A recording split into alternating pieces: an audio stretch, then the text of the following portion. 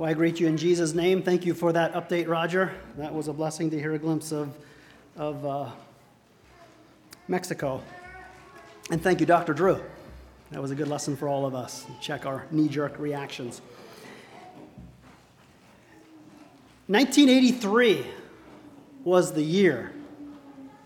Sydney, Australia was the place.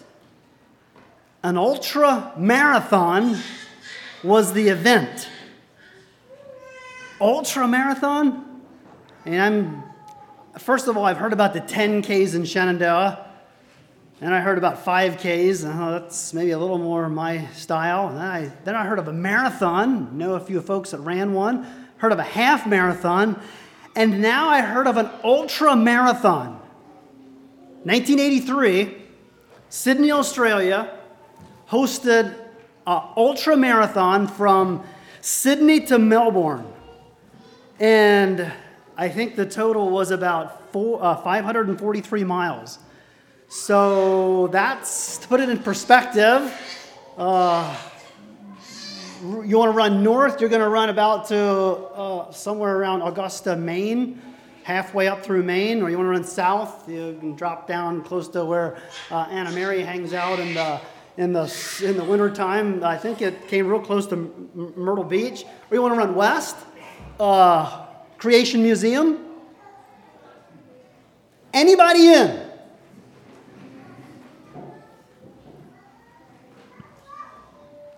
Day of the race, 150 world-class runners show up. Sculpted bodies, training for months. Running gear, I should say class running gear. On the same day, these 150 runners were milling around talking about this race. Here comes a 61-year-old potato farmer. Anyone 61 here? I had to do that. 61-year-old potato farmer. He didn't have his teeth in. He normally wore false teeth, but he took them out because when he runs, they rattle a bit.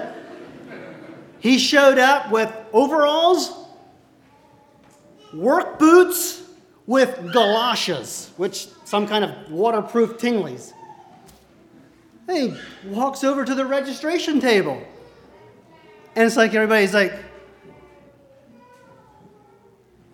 they want to sign up. Have you run a race? Nope. Have you trained? Nope. What brings you here? Got a little time? Want to run. So the incredulous staff said, here's your number.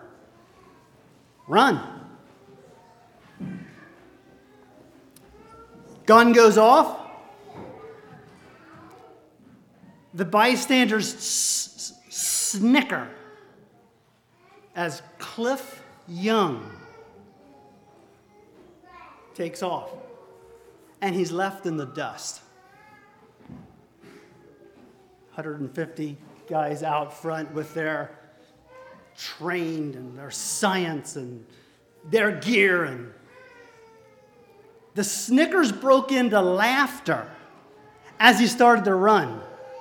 And maybe some of you have actually trained for running and know some of these terms, but he coined a term that day called the Young Shuffle. Okay? And that's why they laughed. I guess there's a certain stride when you run. He just kind of...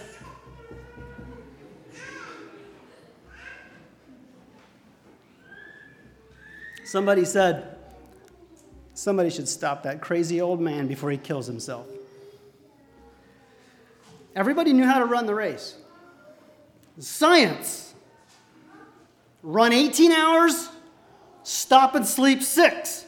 Run 18, repeat. 5-6 days. Not Cliff. He just shuffles along. Steady. That's the word. Steady. That's why I'm using this illustration. Steady. 5 days, 15 hours, and 4 minutes later, you want to guess who came shuffling across the finish line? Yes. 61-year-old Cliff came across the finish line. He won. 61-year-old potato farmer in overalls with work boots and tinglies and not wearing his teeth. And he didn't win by a few seconds. He didn't win by a few minutes. He didn't win by an hour or two. He won by 9 hours and 56 minutes, basically 10 hours. No professional training, no gear, just some experience. He was a farmer, potato farmer, and he had sheep. He used to round up like close to 2,000 sheep on about 2,000 acres. And he didn't have the luxury of horses or four-wheel drives. Sometimes to round his sheep up, he would literally run for 3 days to get his sheep in. In fact, that was his testimony of his mindset. He said, as I ran, I just thought, I'm getting my sheep. I'm getting my sheep. I'm getting my sheep. And that was his mindset. They say much of life is about your mindset. We're going to get to that in the text. Interestingly enough, after that incredible endurance, steady endurance, that's my word, steady endurance. Interestingly enough, the professional runners began to study this shuffle. And they figured out that this old farmer was putting into practice some aerodynamics and energy efficiency that they missed. So they handed Cliff Young $10,000. That was the prize. He said, oh, there's a prize for this. He said he didn't know it. He said, I don't really need it. His income was extremely meager. I read it somewhere. I forget the exact figure, so I don't want to quote it. He said, I don't need it. He looked at the other 5 that finished behind him. He said, they probably need it more than me. And he split it up 5 ways, gave each 2. That was none for himself. I don't know about you, but I like that story. The details are interesting. Why did I share that story? Steady. Steady endurance. Victory in the Christian life comes through steady endurance. The Christian life is not a 100-yard dash. It's more like a marathon or an ultra marathon. It requires endurance and steady endurance. You want to run a short distance? It's all about speed, not a long distance run. And the Bible often references the Christian life as a race. Another analogy about the Christian life is a warfare. Analogies provide incredible lessons in life, and the Bible uses quite a few analogies. I have not yet found a picnic or a vacation or a carried to the skies in flowery beds of ease or the American dream or health and wealth, or I have not found that analogy in reference to the Christian life. One of the saddest pictures that I have seen in my life, and no doubt you have seen in your life, is somebody giving up. And I know, I think I shared this story before. I'm not sure where or when or which message, but I remember at least reading the story of a swimmer. It was a female swimmer that swam the English Channel both ways, first female to do that, and she wanted to accomplish the swimming from the Catalina Island to mainland California, and she did it. Well, no, she tried. She swam for 15 hours from Catalina Island to mainland California. And she got into this intense fog. Does that ring a bell, anybody? And she was in intense fog. And the boats were right beside her saying, go, go, go, you're soon there. And she literally was just so exhausted. And the fog did something emotionally. She couldn't see. And she gave up. And she got in the boat. She was so close. And she said the next day, she said, if that wouldn't have been for the fog, I just know if I could have saw the mainland, it would have gave me something to focus on, and I could have made it. In Galatians, Paul writes to the Galatians, and he says, you did run well, but who did hinder you? So my encouragement this morning is endurance and steady.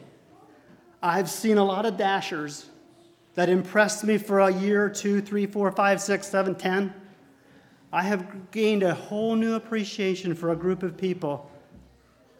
They're in their 60s, they're in their 70s, yay, 80s. And they're steady. You might never read a book about them. You might not ever read of an exploits, or they're steady, solid. Hebrews 12 is my text. And I'd like you to turn there with me. Hebrews 12, I'm going to read 4 verses. And if I get through these 4 verses, I'm going to summarize verses 5 through 11, because I think it's the crux of the matter.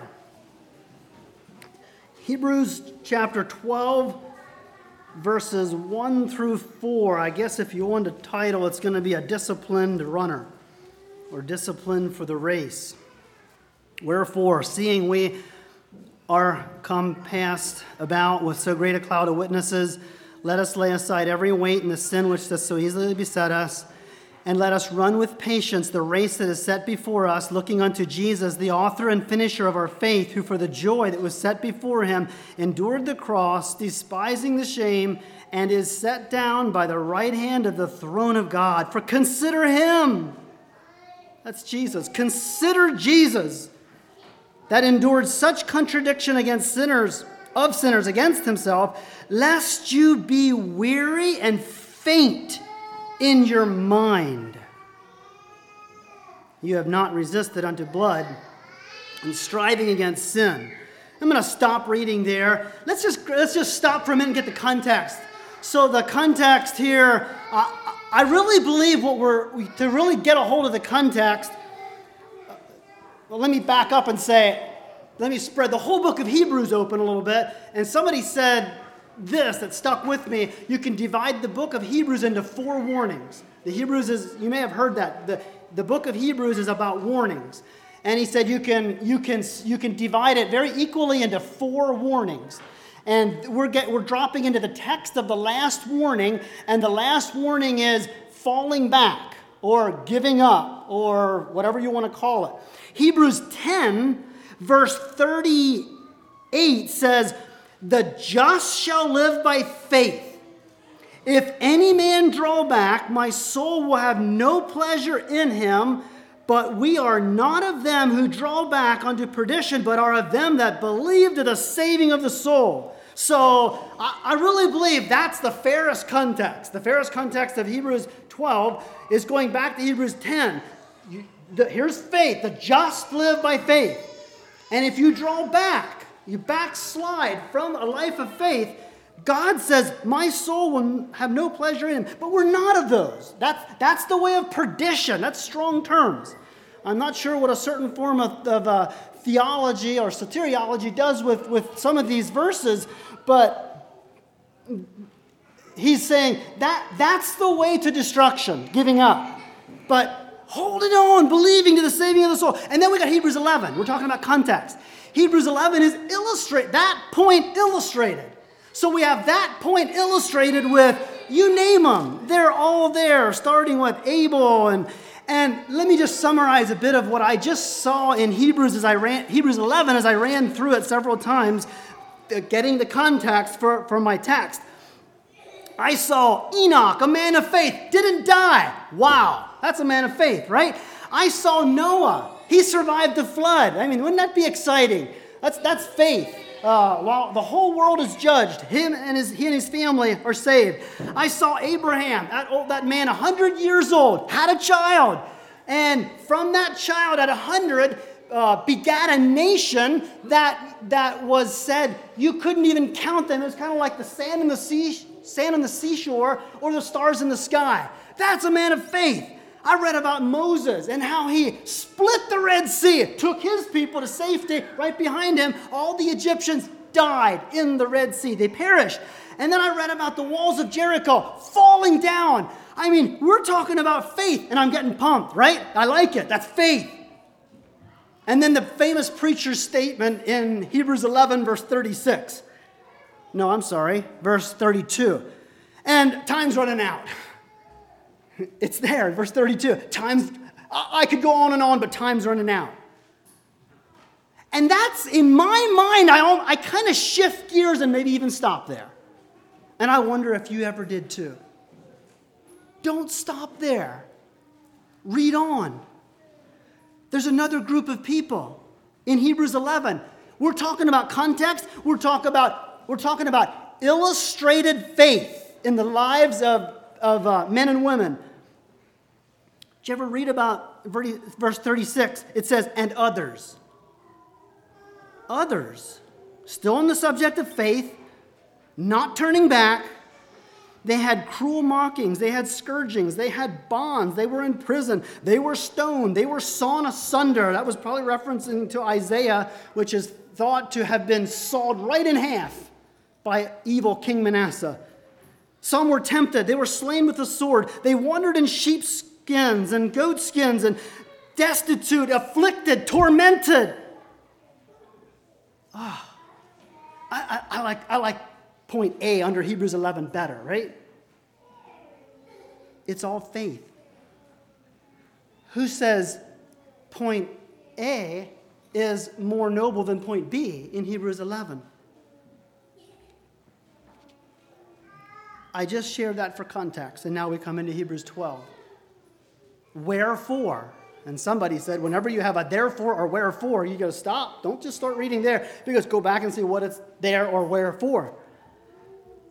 So with all that in mind, we should remember or see that we are surrounded with a great cloud of witnesses. I used to think that we're kind of like in a grandstand and Abel and Noah are sitting in the spectators and run, Myers down, run, you can do it. I'm not sure that's fair. I think it's more fair to say that just think about this great cloud of witnesses. They bore testimony. Witness, that word witness actually means martyr. They bore testimony to a life of faith. Now it's your turn. Run. And I'll share 3 simple points from this text that I think will help you. I know it will help me to be disciplined. I should probably stop here and get a little grade from everyone, a subconscious grade. Just grade yourself on a discipline. I look at some people and I say, no, that's a disciplined man or disciplined woman. Did you ever look at somebody and say, they need discipline? Don't look at anybody else but yourself. On a 1 to 10. 1, very, very undisciplined. 10, extremely disciplined. If you miss anything, if there's a goal in this message, that's what I want. That's where I'm aiming. I'm aiming at my discipline. I rode a 100-and-some mile bike ride one time, and that was probably the biggest, closest ultra marathon that I ever got or ever will get. There's about 6 of us. 4 of us were fairly disciplined. 2 were pretty busy and grabbed their bikes and said, let's go. And you want to know the rest of the story. It was very hard to stay together. In fact, we actually got split up. And that was before the day of cell phones. And if there's an area that I'm aiming is disciplined. Are you disciplined for the race? Here's the first area that I think that we all need to brush up or get serious. And that's to lay aside the weights and the sins that so easily beset us. And that word beset means just to ensnare, just pull you down. It doesn't say sins/weights. It's weights and sins. So there are weights that will bog you down. And I can spend and bog me down, and I can spend a lifetime saying, chill. What's wrong with that? And you probably couldn't really give. It's just hard to lay out exactly why it's best not to do some things. Lay aside every weight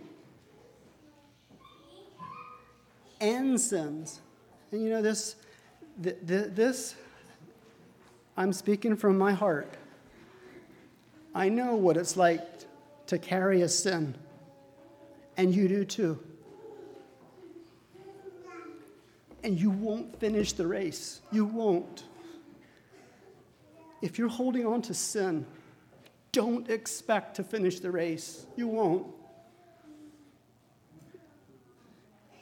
You might have a year process of rationalizing it and saying somehow, I don't have to deal with it. And you'll finally get to the point, James says, that a man can actually look in the mirror and forget what manner of man he is. It doesn't matter what the sin is. You cannot run the race and finish the race with sin. The Holy Spirit is so gentle, but so convicting. And he will not allow a child of God to run the race with sin. He can't. He's so gentle. So don't think you'll make it.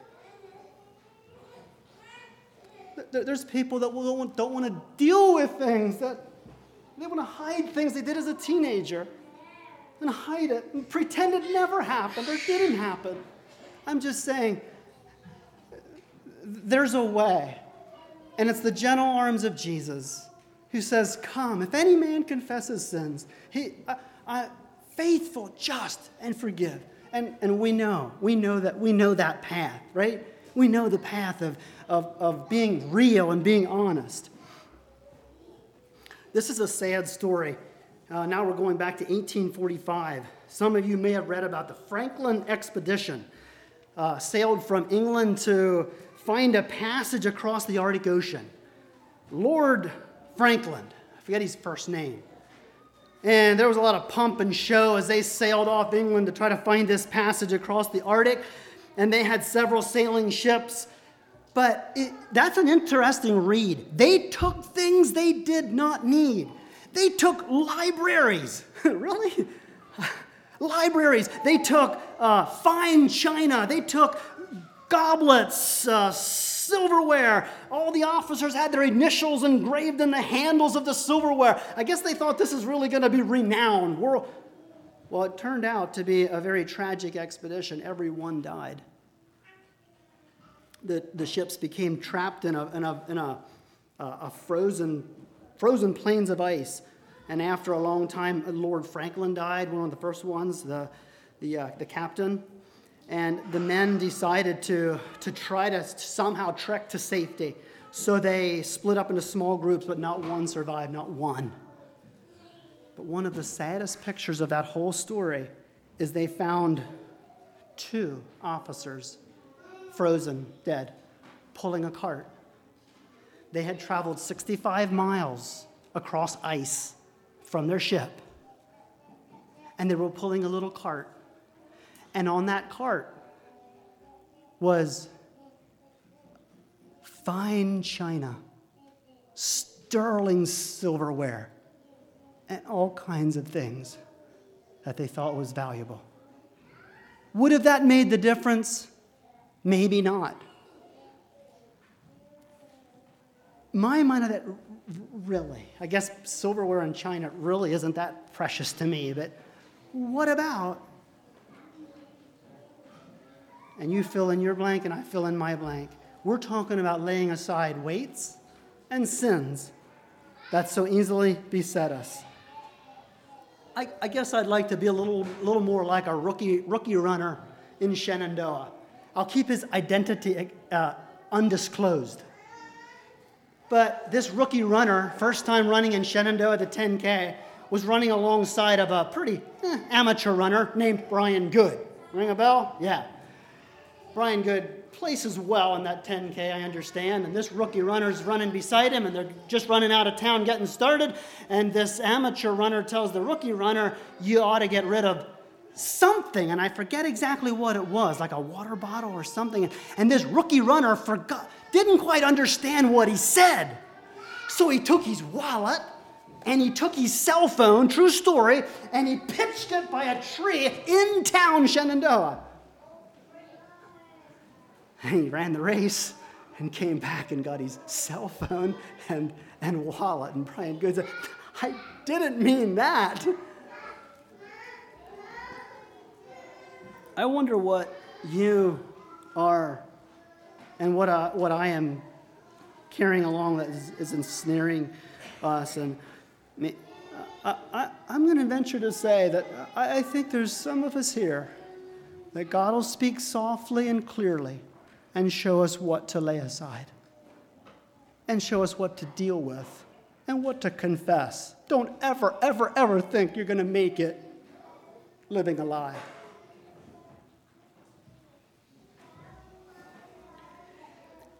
Secondly, run with patience, the Bible says. Let us run with patience the race that is set before us. And I think the Cliff Young story kind of illustrates this point. It's endurance. And there are times in life when life and the trials become so intense. And there's some times I really believe if we can use the analogy of this ultra marathon. And there's a picture of Cliff Young stopping alongside of the road and drinking and eating, and I'm sure he slept some. He's very little, but he slept some. And there's times in life where it's going to feel like all we're doing is holding on. Actually, the Bible often says, hold fast, stand strong. I personally think there's a time to run with all your might and a time where it's so intense, so foggy, if you will, so foggy that all you can do is just somehow get a little rest. And that's why I've just grown to appreciate steady Christians year after year, solid, steady. I don't know if you read this one. Was this just this last week? I'm not sure. The teenager in the graveyard. How many read it? Okay, fair amount. Good. And if you have it sticking away somewhere, read it. Story of John. That's John Kurtz. He's in the graveyard and he's looking at 10 or 11 tombstones of his siblings. Diphtheria era. A couple days, 5 of his siblings died. In fact, all of them. 5 other of his siblings died as infants. And there John Kurtz is, and his dad.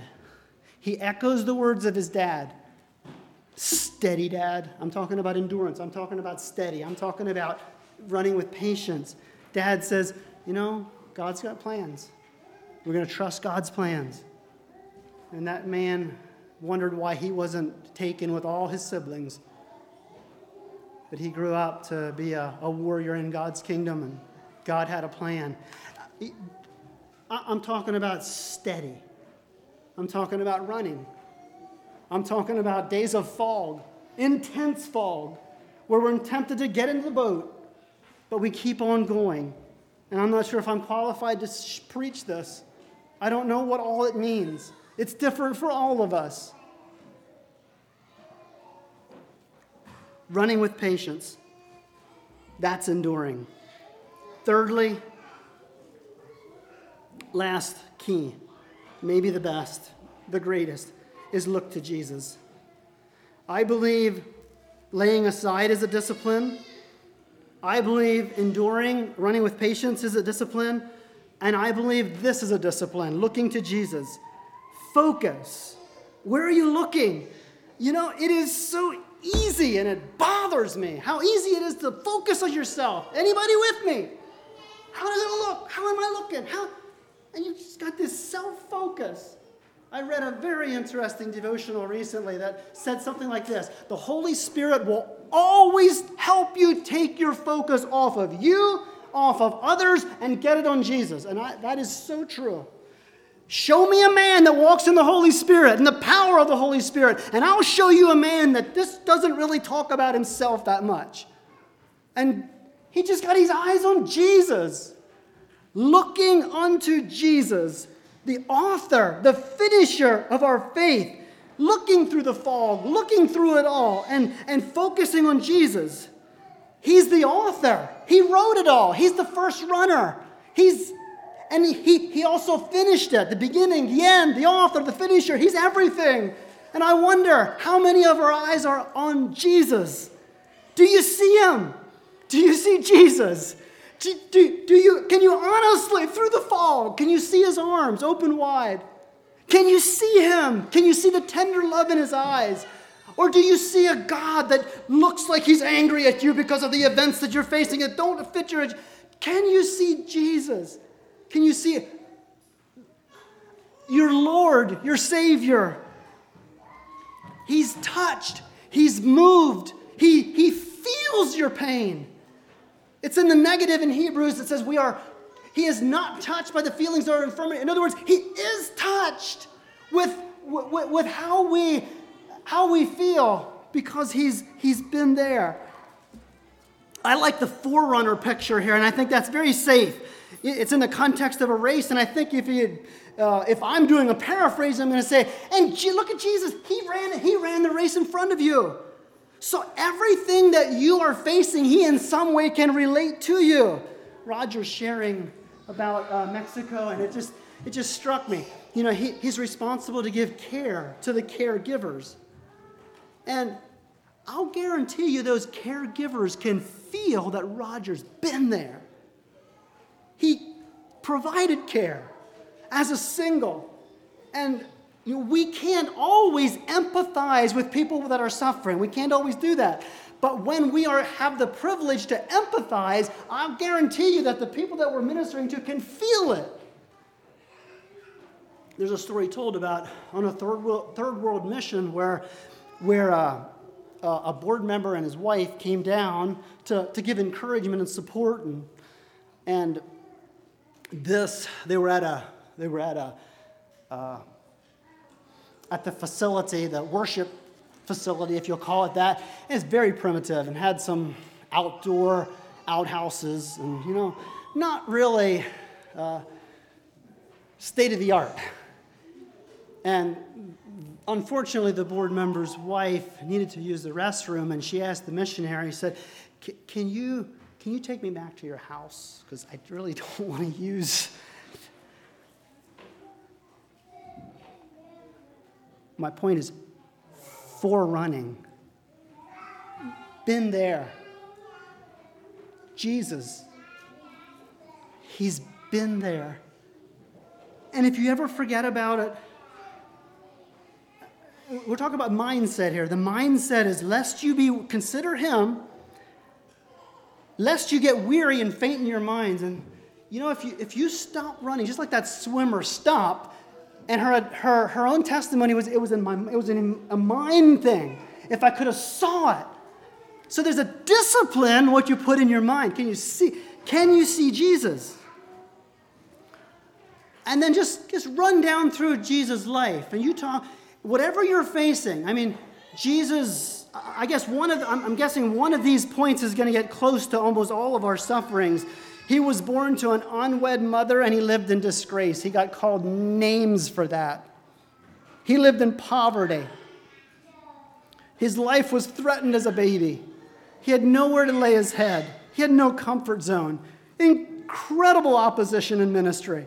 He was charged with being out of his mind and using the devil's power. He was even opposed by his family.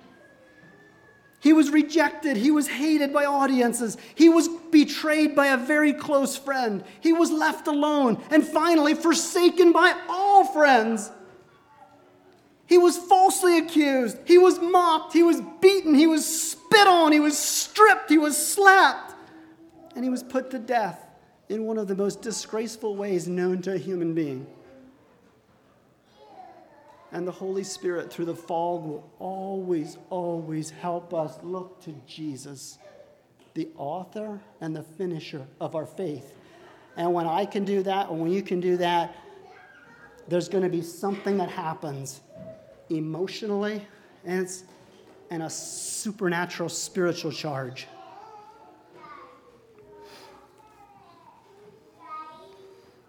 Discipline number 1, lay aside. Discipline number 2, run with patience. Discipline number 3, look to Jesus. I wonder if we're building up to the main point, which I'm not even going to get to, but I did. Read verses 5 through 11 in your spare time. And you know what you're going to see? You're going to see the biblical word in the KJV is chastening. Discipline. And I think, to summarize verses 5 through 11, it's lifting up the beauty of being disciplined by God. And so many times in a discipline session, a child, it's kind of hard for them to see it at the moment when the discipline is coming, and it hurts. But after it's all over, the child looks back, and there's something else, even a smile, and maybe sometimes a thank you. If not, a clear countenance. And I believe that God arranges things in our lives to just this whole chastening discipline is a very complex subject. I think Paul was even disciplined. Paul was given a thorn in the flesh. There's something about Satan was allowed to do him, and it was so he does not get puffed up. So there's things happen in our lives. God is so jealous of a disciplined child. I mean, let's take the human child for a moment to help us understand. I'm summarizing 5 through 11. You show me a disciplined child, okay? I'm going to suggest that child is pretty much appreciated. It is hard not to appreciate a disciplined child. On the flip side, has anyone ever seen an undisciplined child? Is there a natural gravitation to you that, that's so beautiful? I'm telling you, God is so jealous of disciplined children. You're going to find nugget after nugget after nugget in Hebrews 12, 5 to 11. Things like this. If God's disciplining you, number 1, confirmation of love. Number 2, confirmation of a sonship. And then there's some words in there that I don't normally use in my vocabulary, especially the KJV's word. If you're not experiencing it, you're almost like a castaway, illegitimate child. I guess, and then it goes right from there and talks about being at peace with everybody. Got it. So discipline often involves other people. Be at peace with all men. And then it follows up with, don't be bitter, because many are going to be destroyed. And it's starting to me, in my mind, it's starting to all make sense as we flow through the context. But that's, like I said, a summary of verses 5 through 11. You're going to have to enjoy it at your own leisure. And I, again, want to ask and beg myself, you, don't just remember Cliff Young, okay? Ask the question, what can I lay aside? Am I really willing to swim through the fog? Am I really willing to do I have? And maybe sometimes you're so weak you need somebody else to come beside you. You're going to find that in the text too. Lift up the feeble hands. And thirdly, looking to Jesus. 3 disciplines that I'm going to guarantee is going to help you and help me finish the ultra marathon. And I don't really care if you're a stride ahead of me or if I'm a stride ahead. It's like a together race. The point is, will we all finish? That's the point. Let's all stand for a closing prayer. And Nate, after the prayer, if you just have a song or a chorus, then be dismissed.